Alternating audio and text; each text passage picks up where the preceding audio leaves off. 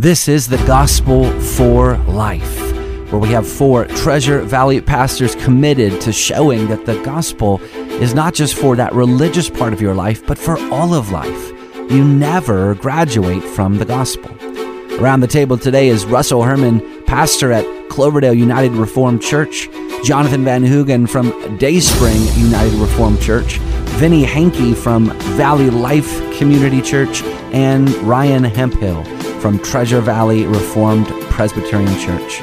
To catch earlier broadcasts, just search The Gospel for Life wherever you subscribe. To find out more about this ministry and about our annual conference, go to reformationboise.com. Welcome back to The Gospel for Life. Just going to redirect you once again, or not redirect, going to direct you to reformationboise.com for details for the conference that now is just days away.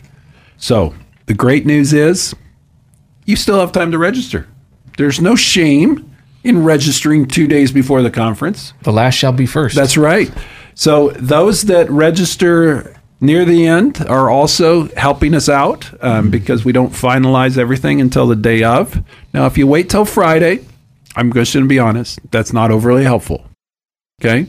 But you'll still be invited to come. Yes, yes. We'll still have you there. There are workers that got given employment in the middle of the heat of the day in the parable of Jesus. So you will still be welcome into the kingdom, or as we would say, the Reformation Boise Conference. However, we would appreciate it if you do register today. ReformationBoise.com. All the details are there. Remember, it's a free conference, and we do love to just interact and worship and learn with you and fellowship with you. So please come, and we will be giving away books for all that come to the conference. We'll also have a whole host. We have some very generous people that have given a lot of things to give away. So unlike previous years, we'll actually be giving away a lot more than what we've done in the past, just because we've had a lot of generous sponsors that have stepped forward to help us with that. So your chances of winning something with registration are actually quite high. Did Miles Van Pelt agree to the push-up contest? With Russ?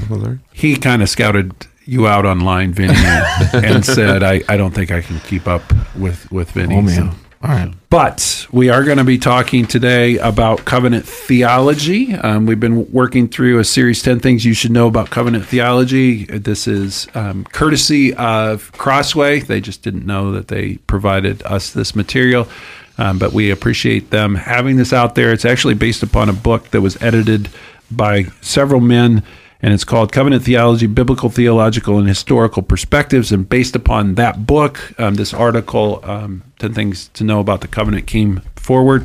And we've looked through 8 of those. If you missed those, you can go back and catch those on our podcast.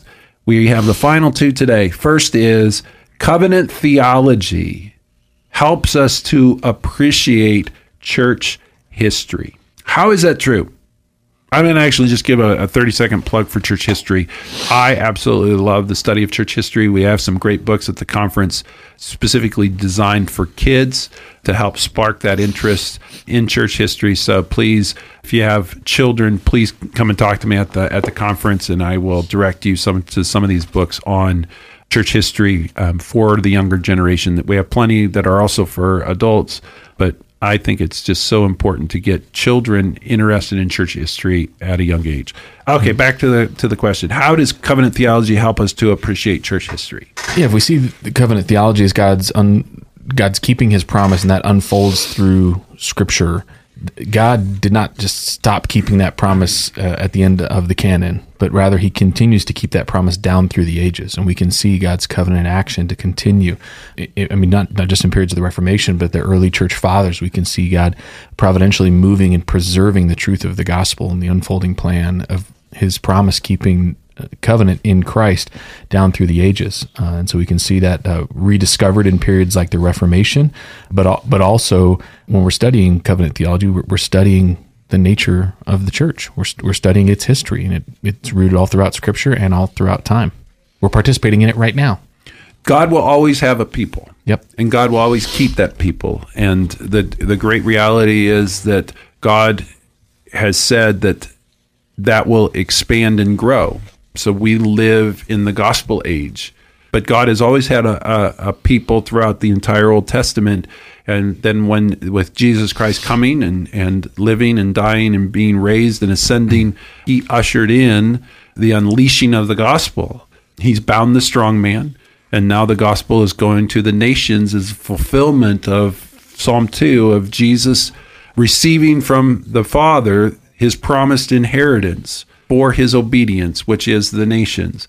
And so what we see in church history is how God has always kept and preserved his church and grown the church.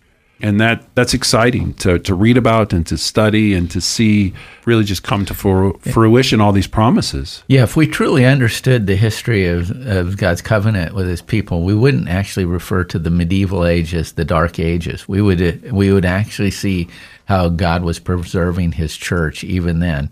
And even today, we see the preservation of God's church in places like China and in other places of the world. We see that even with the persecution that is coming on people, God is still building up communities of faithfulness. And so his history has taught us that we can count on the covenant faithfulness of God. And I think also a dimension of this is that I appreciate church history because I appreciate the writings of godly people from the past that have helped me understand theological truths, biblical truths.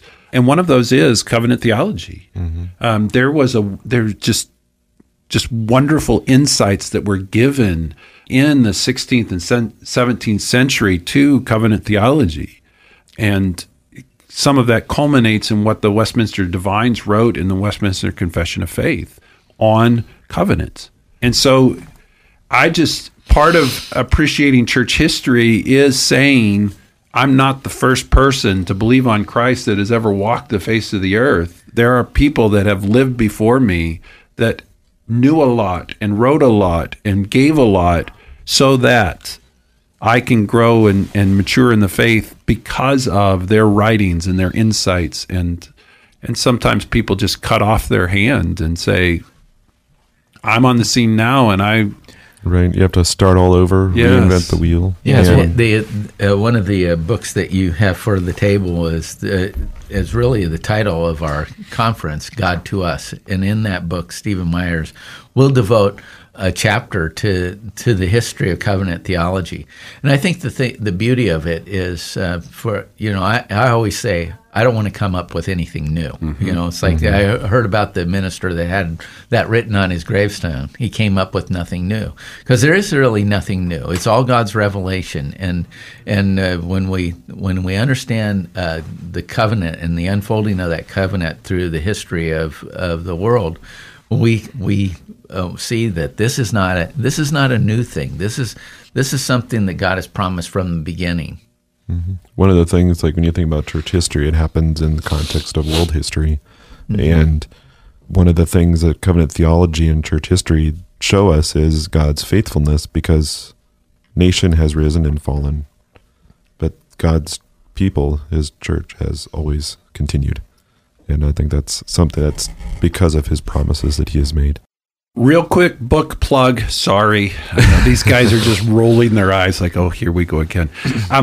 Something that I got multiple copies of and just from different publishers are a whole host of beautifully packaged copies of confessional standards that have been produced over the years.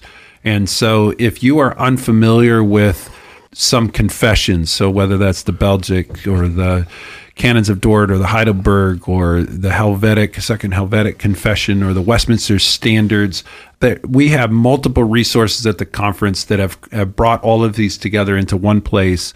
And I would just encourage you that would be a wonderful thing to purchase and to read through, to help just deepen your appreciation for what God has given to the church. Yeah, they're great summaries of God's word, yes. And so it's like having like a little 1-volume textbook on what I should know about the Bible. Mm-hmm. Mm-hmm.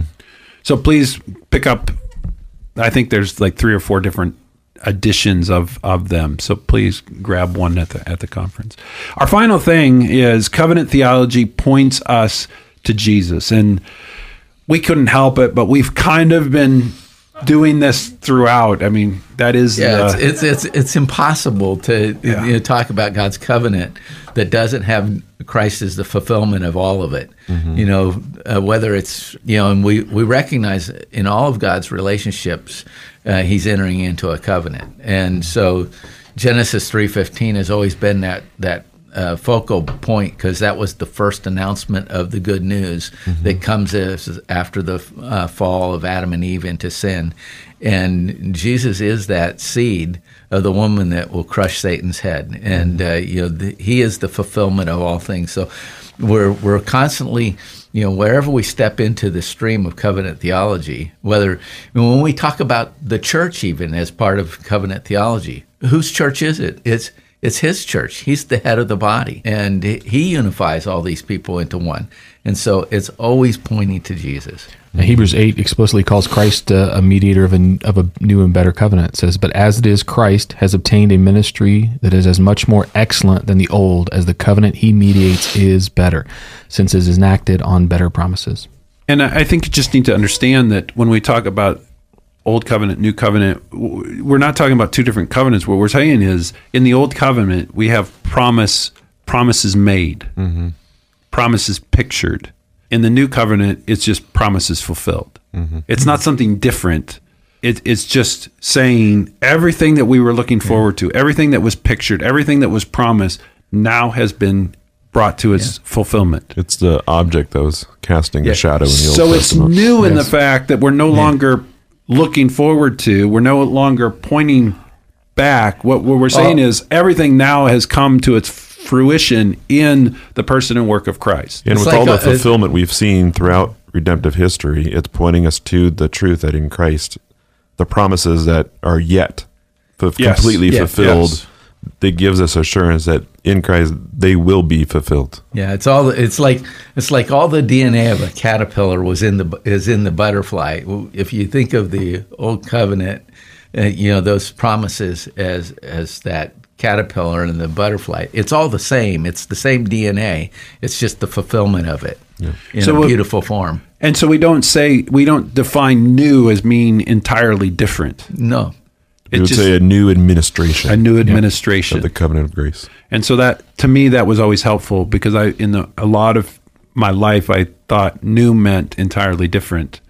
And then it was really confusing.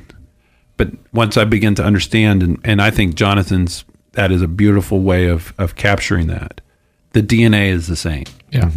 It's a further revelation, right? It's a pulling back of the curtain to see more of the picture. When we talk about new, it's not different. We're just seeing more of the picture. Once again, if this is something that you've really tried to wrap your mind around and it's been difficult, there are some great books to grab at the conference to help begin to frame and to help you understand what we mean more fully in covenant theology. We have just been kind of playing around the edges on the radio show. I think it would be beneficial to pick up some literature, books on this, to help you just be able to spend some time working through what does the Bible teach, what does the Bible say about covenant theology. Once again, you can get details about the upcoming conference at reformationboise.com, and we'll see you tomorrow.